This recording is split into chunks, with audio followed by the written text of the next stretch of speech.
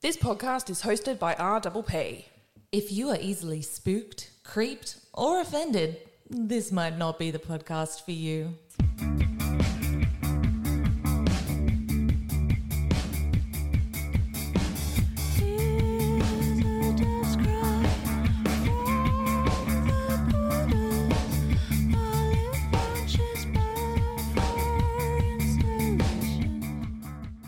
They listen to us because we're talking. Yeah, that's true. I'm like, no, I don't need to be. Shall we get it started? Yeah, let's do it. Hi. Hi. Hello. Welcome back to I Think My Fridge is Haunted. I'm Gemma. And I'm Lana. How's your week Oh been? my God. A little hectic. It's been so hectic. It's so hectic. Yeah, getting settled in Melbourne, loving it. I feel like I've had brunch now, so I feel like I'm like a true Melbourneite. Awesome. Hello. But yeah, good. Yeah, good. How was your week? Yeah, hectic as well. Yeah, so full disclosure for everybody, we are recording this the week after we launched the first episode, and we just put a lot of energy into launching the first episode, didn't we? We had the photo shoot, and you were putting together all these amazing things for social media, and people were sending us messages and saying good luck, and we were just like, It's a lot to do at once. Yeah. So it was a big week. It has been a big week, and I mentioned in the Mushroom Murder update just how much is involved with doing a story for podcasting. I was like, I jumped on board and I said, yeah, this is going to be great, and I have all these great ideas, and then I started. And look, school wasn't my strong suit. Loved English, but writing essays, again, was not my strong suit. And getting into this, I was like days deep. I was like, surely it'd only take another couple of hours. Nope. There is so much involved, and you want to get it right. I guess a good podcaster makes it look easy. Yes. But we shouldn't tell them. I think sometimes I'm listening to true crime podcasts and I get the feeling like they're like, yeah, I wrote this last night, and I'm like, how? What? Just like after dinner you just sat down and wrote a whole story? How? Must be nice. Takes me ages. Yeah, must be nice.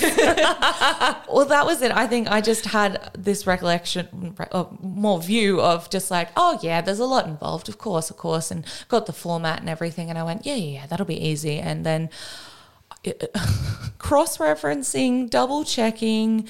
The information's not consistent often. No. And especially if it's a crime story. Yep. And my favourite is when you read the articles that are just word for word copied from another article. Yep.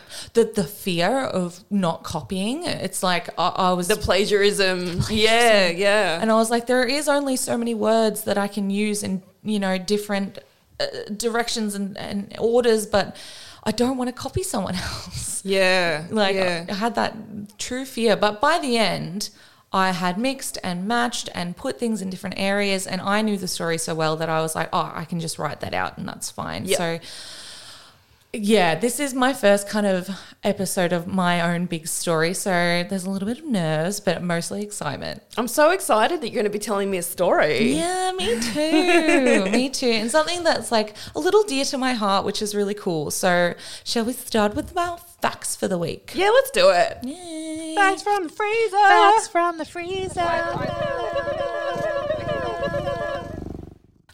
Would you... I'll begin. And sure. Then you go. Yeah, sure. Okay, Cool.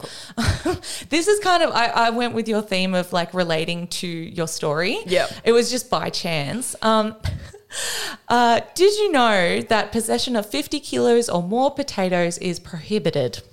What, anywhere? In Western Australia. 50 That's not that much. Which isn't that much at all. So but what if you wanted to like fill a paddling pool with mashed potatoes and jump in it for like a sex thing? I wasn't expecting a sex thing, but like double down on the illegal, I guess.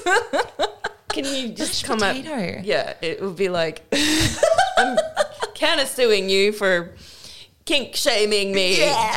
I think it's one of those laws that the like government's just like, We'll get to that. We'll make an amendment for that. We'll get there. Is it one of those ones that was like, according to, the law from 1803? Yes.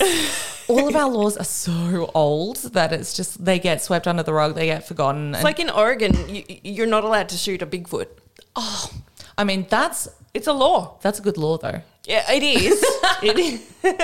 To be fair, it's a good law. Yeah, they need that. Just protect our Bigfoot. Protect him. So under Section 22 of the Marketing of Potatoes Act of 1946, a real thing, anyone who is found selling, delivering or purchasing 50 kilos or more potatoes could face a penalty of up to $2,000 for first-time offenders and $5,000 for subsequent offenders in Western Australia. That's why they got passwords, they're like secret passwords. Like, yeah. Potato peddlers. The goose is flying over the rainbow. Yeah. Like, delivery's here. Go, go, go. Yeah. I just, that's so interesting. I was like, what? That's potatoes? All right. We could do just a whole episode on stupid old laws. I would love that. Personally. Mine is completely different. Good. So there's this massive volcano on Mars. And Yes. it's the largest volcano in our solar system, and it's called the Olympus Mons, and it's got so many layers of lava because it's erupted so many times, like from ancient times. It's actually 3 times the height of Mount Everest. Whoa. big. Wow. So is this because unrelated maybe they landed on the other side of the moon? India recently was the first people did they find it there, or is this something It's they on Mars. knew? Oh, We haven't been to Mars yet. that's To my embarrassing. knowledge. To my That's embarrassing then. Sorry, just scrub that from the record. That's really interesting. That's really, wow. Speaking of plagiarizing, I'm going to read you an article Please. from Insider. Did you? I don't know if you saw this TikTok. It's so funny. Video footage of a police visit captured on an Ohioan woman's Ring camera. I guess that's like a, one of those doorbell things. Touch your phone. Has gone viral after a concerned citizen spotted strands of hair hanging out of her car trunk. It turned out to be a wig. Have you seen this? It does look really dodgy. The video from June 16 has accrued 71,000 views on the woman's own TikTok account, but because it was shared, it's had more than 10 million views. Oh my God. So Toria Townsend, a 30-year-old college student who works with adults with developmental disabilities, told Insider she was en route to a hair appointment to get knotless braids earlier this month on an extremely hectic day. I was late to my hair appointment, she said. I just threw my wig off and threw it in my trunk, not even paying attention or realising where the wig landed. On the 45-minute drive home, she was similarly clueless, she recalled, even after a quick stop at Dairy Queen where she noticed a few odd glances from passers-by. She said, I wondered why people were mugging me at the light. I guess that means looking at me at the light. Give me a mug. And I'm thinking to myself, somebody must have woken up on the wrong side of the bed. Why is everyone staring at me? Less than 10 minutes after arriving home, there was a ring at the doorbell, and Townsend was greeted by officers and a barking dog, which made her extremely nervous. As captured in the Ring footage, one officer, who Townsend described as really nice, alerted her of the hair in her trunk, whereupon she exclaimed, "Oh my Jesus, that's my wave." The officers laughed as Townsend rushed inside to fetch her keys. Oh my God. That's She great. later learned that a concerned driver had called in her license plate number. She shared the call on TikTok but declined to disclose how it was obtained. She's simply relieved to know that people are out looking for our public safety. Aww. I just thought that was really funny, but yeah. as fellow wig wearers can relate. It did look really dodgy. I think I've seen the footage and the officers kind of like going around it going like, ooh. Yeah. But her reaction when she goes, "That's my weave," it was so funny. Oh my God, that's fantastic. Poor lady. Oh, she's got to get somewhere. She's busy. Yeah. Oh, that's fantastic. Okay. All right. My story this week is very cool. And it's very dear to my heart because I myself I'm an army brat. Oh, are you? Well, no. Yeah. Your dad is a military guy, right? Yeah, he's a military guy. His whole life. And I have been a military brat my whole life. I've been around. We've moved around so many times. I've been to army bases. It's just part of life. Right. It's a very interesting way to live. And I've always kind of been interested in a little bit of the history, but like I have a hard line with war movies. Mm-hmm. I will not watch a war movie until my dad's retired. Oh. I just can't do it. Right. Just can't do it. My dad served in Afghanistan. Oh, wow. A few years ago. One of the most difficult times in like my family's life. I don't want to get too, sad about it, but it was, we were Skyping him in his... I'll lovingly say cell.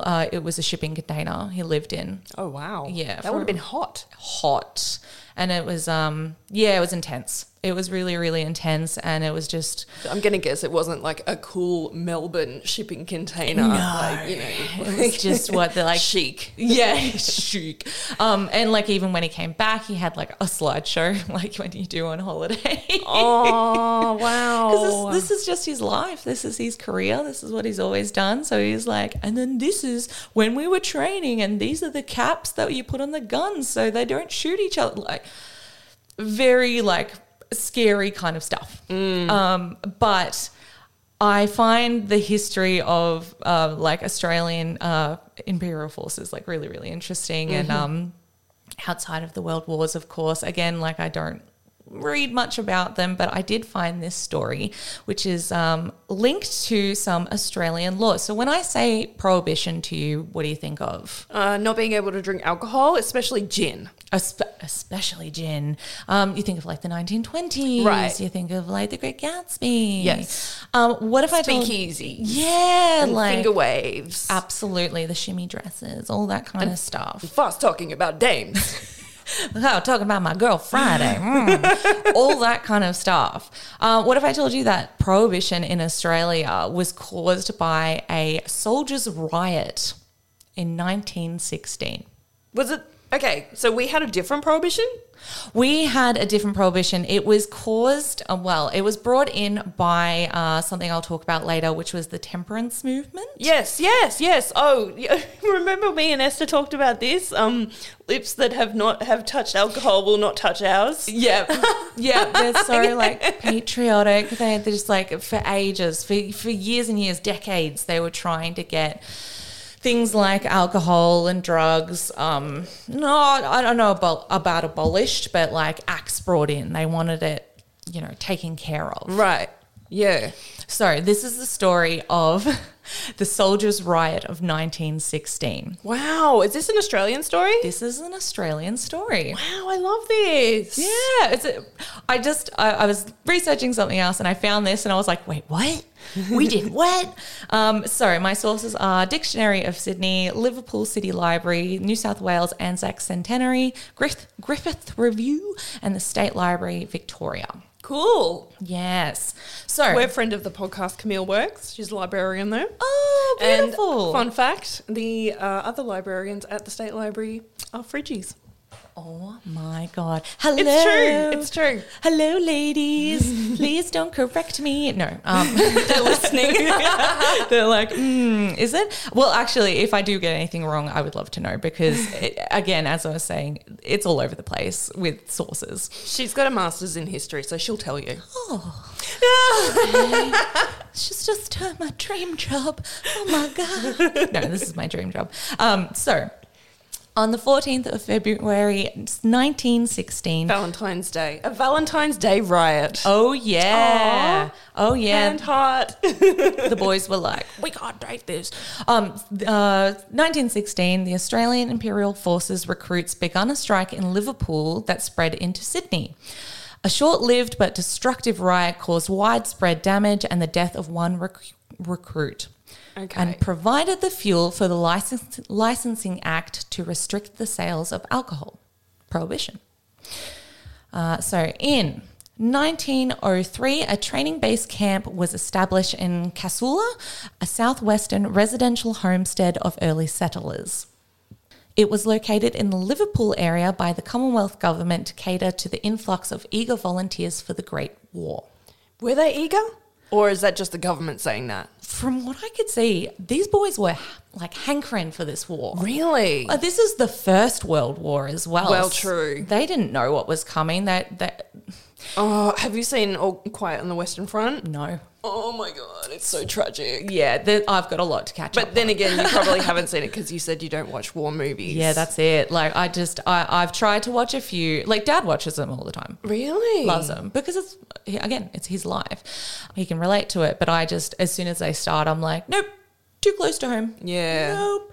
It shows all these like young boys in, I think, Germany, and they're all just like, yeah, we're going to join the army. Yay. Woo. And they're all like joking and stuff. And then they like literally just get put right on the front line and they're like, this is not the adventure I thought it would be. That's what it was advertised as, a great adventure. Yeah. It to me, it's just really sad. But these boys were hankering for this war. Right. So it was expanded in 1914 and led to an even bigger increase in recruits. Prime Minister William Morris Hughes' call to arms soon became overcrowded with trainees and soldiers. Wow. Yeah, the conditions were uncomfortable. The recruits wanted more flexible leave agreements and a canteen serving alcohol. Priorities. I guess it's not a big ask. You know, matter of fact, I got it now. Yeah. Where's our canteen for alcohol? Like, where's our VB? Yeah, exactly. They're working hard. They're training for this huge war. They want to drink after work. Yeah. Understandable. They resented what they had perceived to be better conditions than their overseas enemies. So they thought that this camp was meant to be way better and they were going to get treated really well. Mm-hmm. Some even comparing to the German concentration camp in Holsworthy, an internment camp established during the World War I, which housed between 4,000 and 7,000 prisoners of war. So they were sitting there in this camp going, this is no better than the guys we're about to fight. Before World War I, when was the last big war before that? That is a great question. Like, what did they have to compare their impending experience to? I will have to look that up. I want to say 1880s. Yeah. Something to do with Prussia. Yes. Yes? Crimean? Oh, yes. Maybe. So I'm just wondering if, they were told, be a war hero. You'll be lauded by your people and you'll be treated like royalty and all this stuff. And maybe they did go in there thinking we're going to have great facilities because this is Australia. Yeah, this is the new country. This is the promised land. Yeah, we're going to have more money. We're going to be treated like heroes. And of course there's no... They're not seeing any videos on TikTok. No. Seeing what the real deal is. No, they're just getting propaganda, especially from Britain, America. I assume England would be the biggest one. I would have thought America would be the biggest one, but who knows? We weren't there. Who knows? We'll see what the previous war. But again, the World War I was so different. This was the whole world being involved. Yeah. Obviously. And, using completely different war technologies. Absolutely. To, years prior. Yeah. And if the only information you're getting is either from your superiors or the news, which was sparse, to say the least. Of course. Sparse and skewed, I would presume. Yeah. Sanitised. Yes, definitely, to ensure everyone's patronage. Yeah. That's what they wanted. Yeah. While we find that out, so what happened? So at morning parade on Monday the 14th of February 1916, recruits were told their weekly training would be increased from 36 to 40.5 hours per week. Okay. Some would consider this the last straw. The trainees decided to strike, not really considering the implications of army recruits going against their authority during this time. So the World War was beginning. This was starting already. Oh, it was well underway by 1916. Yeah, and well underway. And they decided to strike against their own authority. Right. So word quickly spread, and by late morning, something close to 3,000 men marched into Liverpool, where they persuaded recruits from the main camp to join them, swarming local pubs and hotels demanding free drinks, raiding local businesses, and ransacking the town. The police were powerless to stop the masses of angry and tipsy men. Australia. Is this not like when I was researching this, I was like, this has got to be like the most Australian I story. just feel like it may happen today. I don't, yeah, I hope not. The effects afterwards are quite extreme, so I hope not. Okay, go ahead. So, Mrs. Elise Collymore was interviewed in 1986 about what she remembered of the World War I, remembering she was 7 or 8 years old when the riots happened. She remembered the trains would blow cock-a-doodle-doo when the troops were leaving on the train, so everyone would run down to watch them. But this time, soldiers were hanging off the trains and in the engine compartments. So this is, she described it as a great old to-do, which I found great. Oh, a great old to-do. I actually listened to her interview and it's so sweet. Like she's just like, this happened and that happened. And I'm like. I feel like these guys at their funerals, they're the kind of guys that people would affectionately label as larrikins. Yes. He was a larrikin, which larrikin. Usually means troublemaker. Yeah. And that was just what they did. So to quote Elise, so we didn't know what was happening. It was a riot. The soldiers from 2 camps had met and took control of the place, meaning the train station. So 2 camps actually worked in tandem. Yeah, so I think there was Casula, which was, I hope I'm saying that right, just outside Liverpool. And as they went through Liverpool, they persuaded more to come with them and they all went to the train station. Right. Okay. Yep. Shops were all closed and there was military police everywhere, and anyone that had robbed them, the soldiers, or cheated them, they got even. They broke the windows of the shops and filled all their kit bags with pickles and whatever was in the windows. So proper riot. Yeah, they were looting. They drunk and looting. Then when we got down the street, all the shops were closed and the military police were walking up and down, and they only allowed 5 people at a time in the shops. Right. If you would dare to go. Yeah, so this is like after they were all gone, they were going to the shops like normal and they were still like, no, only a few people at a time. Really locking it down. From about 10 a.m, the mob invaded the Liverpool railway station and took over the trains to Sydney. An hour later, the first train reached Central Station, spilling out several hundreds of half-cut soldiers who formed together as if on parade grounds. Oh my God. Yup. Can you imagine, like, you're just going for your morning train and there's just a mass of drunk soldiers coming through. Are there photos of this? Yeah, there's one from when they actually get into the streets, and that's it there. Oh, they've got placards. Yeah, so they must have just found things on the train and they're like, we're going to make a sign, we're going to do this, we're going to do that. I can't quite read it, what it says. Oh, down the bottom? Yeah. Oh, no, the placard. Oh, yes. It looks like we won't or something.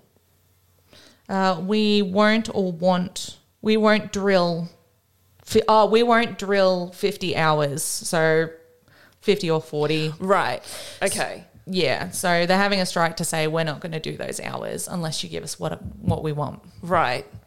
It's pretty straightforward, isn't it? Like, so they got on a train from Liverpool to Sydney. I wonder how long that takes. And they've got bottles of alcohol that they've looted. So they've had a couple of hours to get wasted. Well, yeah, it says the train's an hour to Sydney. Right. So they've looted, they've filled up their kit packs, they're on the trains, they're getting drunk, and amass into Central Station in Sydney. Okay. They marched up George Street behind a Union Jack and handwritten signs protesting the increased training hours and making their demands. So I think those signs, like those little some painted signs, we'll put it up on the social media so you can see it. But it's just little cardboard signs. They're like, no, we won't do it. I can't see this going down well with the Australian public. What's the plan? But it would almost be kind of like, what were those people that conscientious objectors? Oh, yes. It would be almost like you'd be put on the same level as that. It would be kind of like, man up, you bastards. Yeah, I think it was a lot of like, what are you complaining about? Blah, blah, blah. Like, yeah. But if, 3,000 plus men are angry and want something. True. Yeah, I don't think there really is a plan here. I don't think they're just like, nah, we'll just do this. We'll do that. And we'll think about it when the beer wears off. Yeah, exactly. I'm drunk now. Let's go. So structure eventually broke down and the drunken soldiers raided fruit stalls, commandeering passing vehicles, with ranks of men thinning as they pass along the pubs. God, are you serious? Mm-hmm. They literally forgot why they were there. Yeah, they were like, oh, pub, They great. forgot the riot and went to the pub. Went to the pub, and when it was drunk dry, they joined back in like drunk as 10 men. Oh, my God. So as more trains from Liverpool arrived with even more drunken troops than the next, trains were eventually suspended, but not before the area of Central Station in the Circular Quay had been taken over by rioters. You know what? I just got two words just came to mind. Straight pride. It's almost like if there was a straight pride. You like that one, did you, Chris? If there was like a straight... It just reminds me of being a pride parade. Yeah. And we're just like, oh, it's really hot. Let's just go in here and just have a little drink and then we'll come back out later. A little tipple. Yeah. Yeah, and then you just kind of have a little drink, then you go back out to the parade and all that. But if it was a straight parade... It'd be more like this, completely no organisation and everyone's wasted in a bad way and stealing apples. It's stealing apples and cars, which are probably going like, I don't know, 10, I know, you could walk faster than them. Toot. Imagine if some soldier comes and he's like, excuse me, love, this is mine now. You go, all right. Okay, sir. And then he crashes it into like a post box. Really slowly, and he just gets out and he's like, oh well. Just joins back in. It was just... It started off it goes silly. Backwards, reverse. Bye. This is silly. This is before men knew that they were going to basically to be cannon fodder. Right. They were going to die. That's what they were still like. This is no better than, those guys. There are racial tensions that come in as well. So there's, Anyway. Okay. Hotels, pubs and shops tried to close their doors, but only resulted in their windows being smashed and invaded anyway. Groups of mobs split up. They notably invaded the Tooth's Brewery on Broadway, which is 1 kilometre from Central Station. The Queen Victoria markets were ransacked, with rioters attacking Greek and Italian shops. So the German uncalled for. It really was, wasn't it? Go get your booze, but don't attack people. No, don't. Family businesses and that they're the ones that would have suffered the worst, as usual. So the German club on Phillip Street and Kleisendorf tobacco shop on the corner of Hunter and Castlereagh Street invaded, 2 kilometres north from Central Station. Even the Regent Street police station was attacked in an attempt to rescue recruits who had been arrested. Oh, God, I bet that went really well. Yeah, that went great for them. From what I can see, and I looked at a map of all these different areas, they covered up to almost 4 kilometres of Sydney Central. Wow, those drunks get around. Right? Yeah. when I first was like intrigued by this, they set up to like 5,000 angry soldiers. So I think they reached about 5,000. Imagine 5,000 drunk men. Were they angry first, or did they get drunk and then they got angry? Well, who's to say? I think they were angry. And then they just got drunk and then it just got worse. It just got worse. And maybe, you know, in their drunkenness, they were like, I just really want to drink. Like, that's all they wanted. That was February. the goal. Probably hot too. Yeah, exactly. Sydney. So it led to the Battle of Central Station. A crowd of sightseers eventually formed to watch the failed efforts of the police to control the rioters. Eventually, soldiers were brought from the Sydney Showgrounds camp to herd the rioters back to Central Station. This force, plus the debilitating drunkenness, enabled authorities to return the crowds to the station for the return trip to Liverpool. But a still angry mob threw missiles at the police and military picketers, and in the chaos, shots rang out. Ernest William Keefe, a 20-year-old trainee in the 6th Australian Light Horse Depot, which was, for international listeners, is the Mounted Infantry Troops of the Anzacs, was shot through the right cheek and killed by Metropolitan Police at 10:45 p.m. Oh, wow. As well as 7 in the crowd, including a civilian, were injured. This had a sobering effect on the mob, resulting in most of the drunken force returning to camp to sleep off the excess alcohol, while others responsibly turning themselves into the police. Yeah. Good on them. Yeah, well, I mean, it didn't have to go that far though. No, and I think that's when that happened, they went, all right, this wasn't what we wanted. Right. Yeah, maybe we could have written a strongly worded letter. Yeah, maybe we could have had a nice, formal... Tete-a-tete. Yeah, like a bit of a meeting with the authorities rather than destroying half of Sydney. Yeah. By the end of the riot and in the weeks to follow, 279 trainees were discharged by court-martial. Civil courts convicted 37 on charges that include malicious damage, riotous behaviour, assaulting police, and indecent language. Indecent language. Big at the time. Right, yeah. Massive at the time. There's another act, the Vagrancy Act, which cracked down on indecent language. You could be liable for... Where will we put them all these days? I know, right? Middle of Australia. Newspapers of the day reported 116 men in total were being held in custody awaiting criminal charges in the state and military court. The majority were sentenced to one or more months of hard labour, while the ringleaders were sentenced up to 5 years imprisonment. Wow. And I did find all the names of all the ringleaders, but it was so complicated and all their reasoning and all that kind of stuff. But they all mostly got 1 to 5 years. Right. Yeah. So they weren't playing. No. And I think the ringleaders were the ones that just razzed everyone. And these recruits were so young. Like, I don't think there was really an age limit to be able to sign up other than like maybe your teens. Really? Yeah. So there's teenagers involved with this and they were just watching all these guys get rowdy and they were like, yeah, sure. We'll be involved and, just for something to do. Yeah, something to do. They probably just got swept up in all of this and went, oh, yeah, I agree. And if they disagreed, imagine like being picked on and being the loser. Yeah, and you're like 16. Yeah, you want to be involved. You're about to go to war with these men. You want good stories to take with you. Yeah.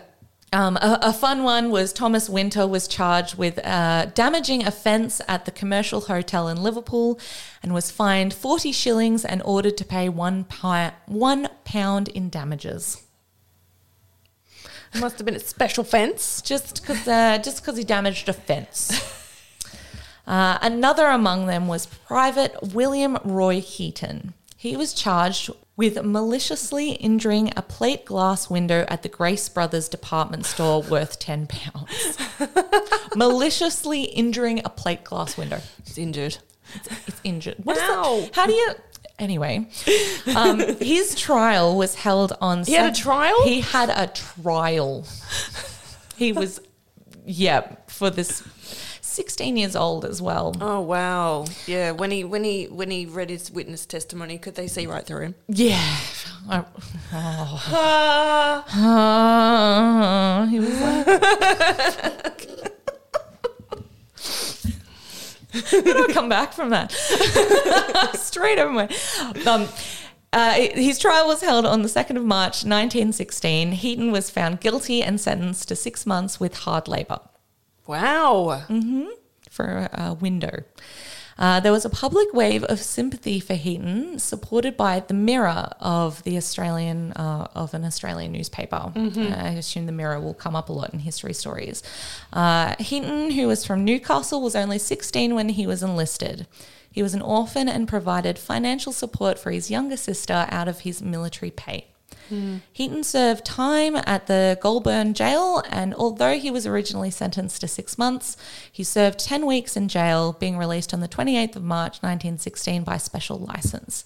He wrote to the Mirror afterwards. He said, "Dear Mr. Editor, I am not much of a scholar, so you must not mind if this letter is short. I have to thank the Mirror for taking up my case and securing my release.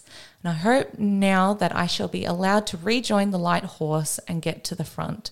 This is where I want to be, with the boys in the trenches." So in the end, he actually wanted to go back to camp. Yeah. I just got super emotional reading that because I'm like, he wanted to go back. He wanted to be at the front. Yeah. It's just sad. Just the riot just wasn't worth it in the end. No. Heaton was discharged dishonourably from the AIF upon his release from jail. But on the 30th of June 1916, he re-enlisted under another name, William Westcott. They always did that, didn't they? Yeah, I mean, they could. There's no background for these guys. He served with the 35th Battalion and did not reveal his true identity until the 5th of February 1918. So Did he go, ha, lol, gotcha.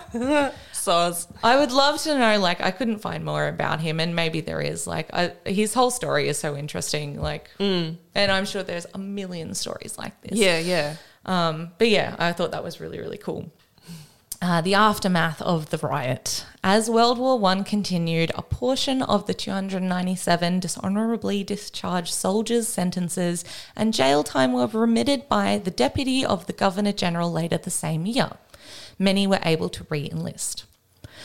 Most rioters escaped further discipline because the authorities urgently needed more recruits to meet their recruiting targets. Yeah.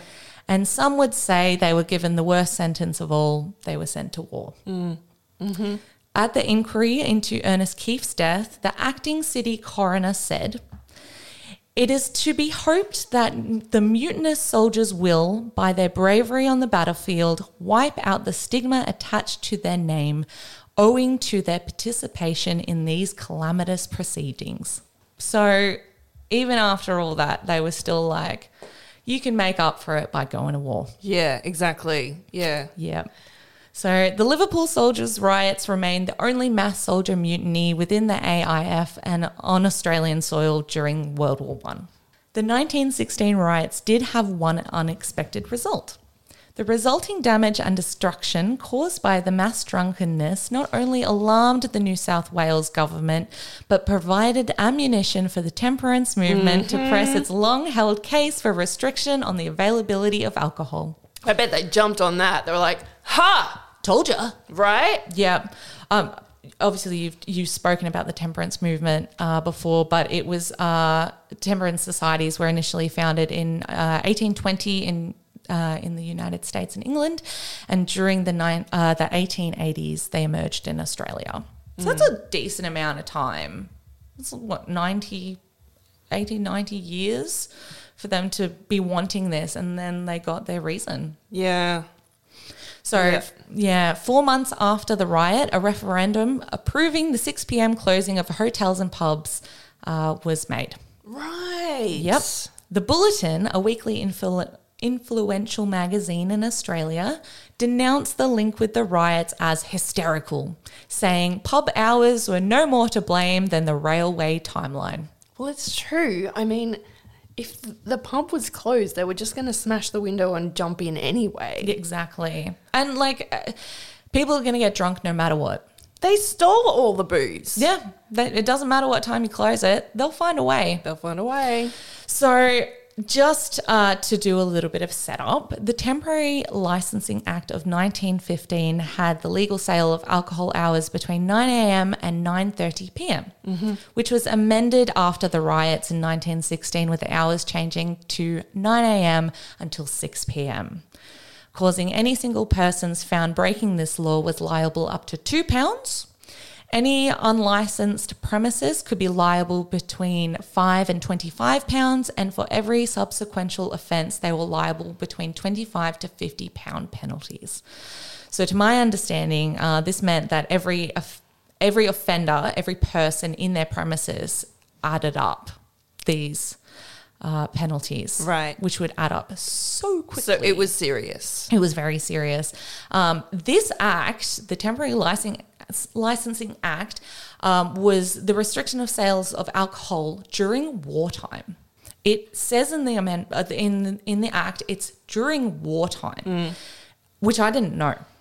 I thought it was just like prohibition, forever. Alcohol, this has just come in. It was because of war, which seems a little bit backwards. People needed their vices. This act remained in force in New South Wales until 1955. Wow. Yeah. Yep. And I will be covering the results of this Prohibition Act being enforced and the criminal underworld of Sydney in our next episode. Yes.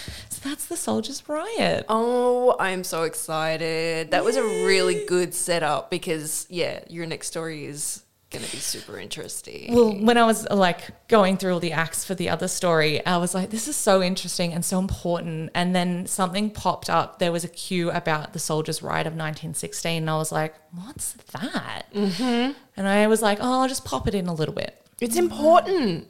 It's so important. And I wonder if this has ever been made into a TV show or a film or anything like that. Well, not to give too much away for the next episode, but I got my interest piqued, especially in Australian criminal history because of Underbelly. Right. I mean, so many people did. Mm-hmm. And there is a particular season called something, I won't mention it right now, but it is set in the 1920s. Mm-hmm.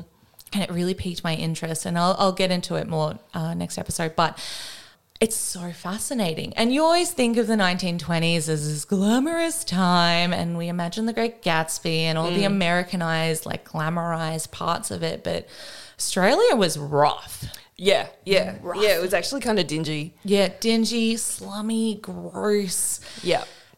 Fascinating. So, in Sydney and Melbourne. I don't know about other states, but certainly Sydney and Melbourne, we had a pretty interesting underworld. Yes, and they ran those cities as well. They really, truly, they controlled everything. Right. So thank you for listening. And thank you for telling us that story. Yeah, well, please, listeners, tell us what you think. And if you like hearing about, especially Australian history, I think it needs to be talked about more. There's so much involved. This was a very simplified version. I just wanted to keep people entertained, of course, but there is so much involved and results because of things like this riot that happened. Yeah. So if you are interested in more historical stories, please let us know because I'd love to. Question. Yeah. So the whole concept of prohibition, so we know about American prohibition being in the 20s. Do we know if anything something like this may have influenced other countries to launch prohibitions? I reckon so, because especially the temperance movement coming from... Australia's doing it. Or Australia's doing this thing. Maybe we should consider doing it too. That's really, really interesting. Maybe I can talk to one of our librarian friends and historians about that, because I don't know how influential Australia was because we were so far away from everyone else. Obviously, England and America was super influential to the Western world, and we followed suit. I am curious about who did we influence other than New Zealand? and maybe like the Papua New Guinea and the Samoan Islands and things like that, obviously. Yeah. I bet these temperance ladies had like a paper or a newsletter, and I bet they would send it around the world to, you know, their other societies. Well, if they were rich upper class that believed in, you know, keeping the upper class, I don't know, clean is the word, like the image clean. I bet they had, you know, contacts. Yes. You know, like, you know, the New York contingent and the Sydney contingent and the London and the Paris contingent. I mean, London would be one of the biggest connecting ones for Australia, and that would have been huge. Yeah. If they had someone that was going over to England for whatever reason. Take 50 of our newsletters. Yeah, take the print with you. Yeah, this turn of the century as well is when the world was connected or began to become connected.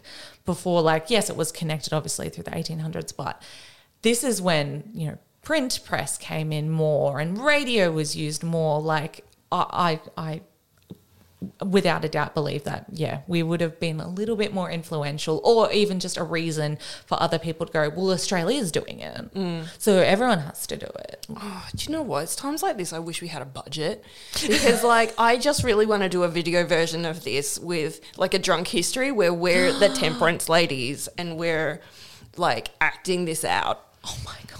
It'd be so fun. With massive hats. Massive hats, feathers, the big shoulders, tiny waists. Well, if people want to see that, let us know. Yeah, I want to do that. Maybe we'll join maybe we'll start a Patreon and we'll save up. We'll save our pennies. Save our pennies. Be good girls and put them away. That would be wonderful. Let us know. Let us know in that Spotify Q&A feature. I love history. I love Such a nerd. history. I think that was like the biggest thing about coming on this podcast was like, I'm just a big history nerd. Me too. It's Flippin' love it. It's just cool. Yeah. Hey, like things like drunk history are awesome because it's like, and puppet history. Yes. I'm so glad you love that. It's just, I think I'm so fascinated about like things like this. Like, what happened to cause that? Why did humans act like that? Yes. We're seeing history repeat itself often. And I really adore historians, and I wanted to be one for a long time. I still probably do. Is because you study society so you can see what's going to come next. The cool thing about being a podcaster is you get to be not only an armchair detective, but an armchair historian. That's right. I feel so seen. I feel validated. It's so cool. Thank you so much. That was wonderful. I love that. Shall we wrap it up? Yeah, let's do it. Join us on Instagram, everyone, because we're trying to build up our followers so that we can be cool like other podcasts. Yeah, we want to be cool like you. Yeah. No, Drinking the Kool-Aid. Drinking the Kool-Aid. Everyone get involved. I'm such a fangirl of those guys. Well, that's it. Like, we just want to keep doing this. And I want to support people who are following their dreams. So if you want to follow us to support our dreams, please do. Till next time. Till next time, be creepy. But don't be a creep.